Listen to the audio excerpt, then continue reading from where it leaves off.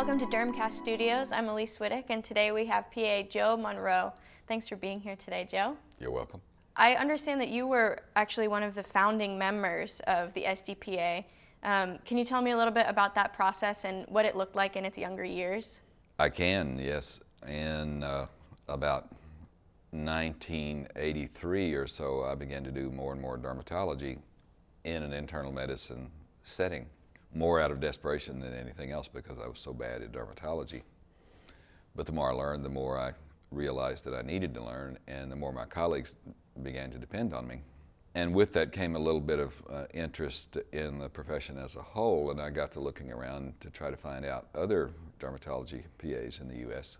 And after a search of about 6 months, I came to the determination that as of the early 80s, there were 3 in the U.S.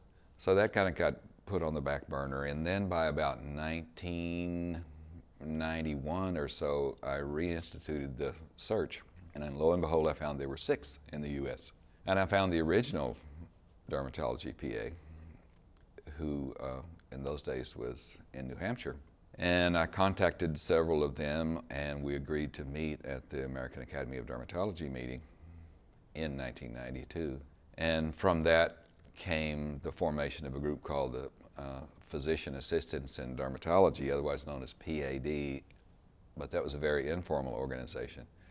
And finally, by 1994, we met in a single hotel room, Embassy Suites in New Orleans, at the American Academy of Dermatology, and actually formed an organization called the SDPA, Society of Dermatology PAs. Wow. So now, 2014, here we're celebrating 20 years.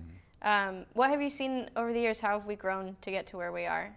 In the early days, one of our objectives was to grow our numbers, and we've quickly figured out that the way to do that would be to buy exhibit space at the American Academy of Dermatology meetings, show a presence thereby, and attract the attention, sometimes negative attention, but mostly positive attention from the attending dermatologists, because they'd be in the neighborhood of 10 to 15,000 dermatologists, depending on which meeting. And we would strike up conversations with them about who we were and what we could do.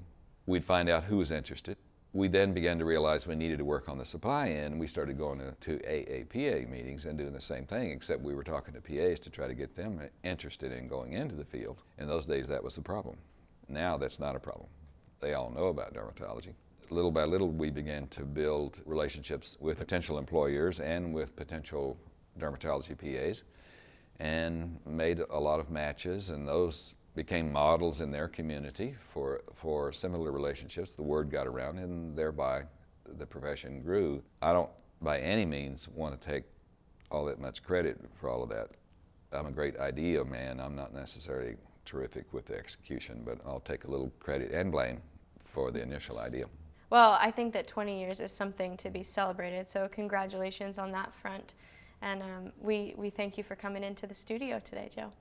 You're welcome. It's a pleasure.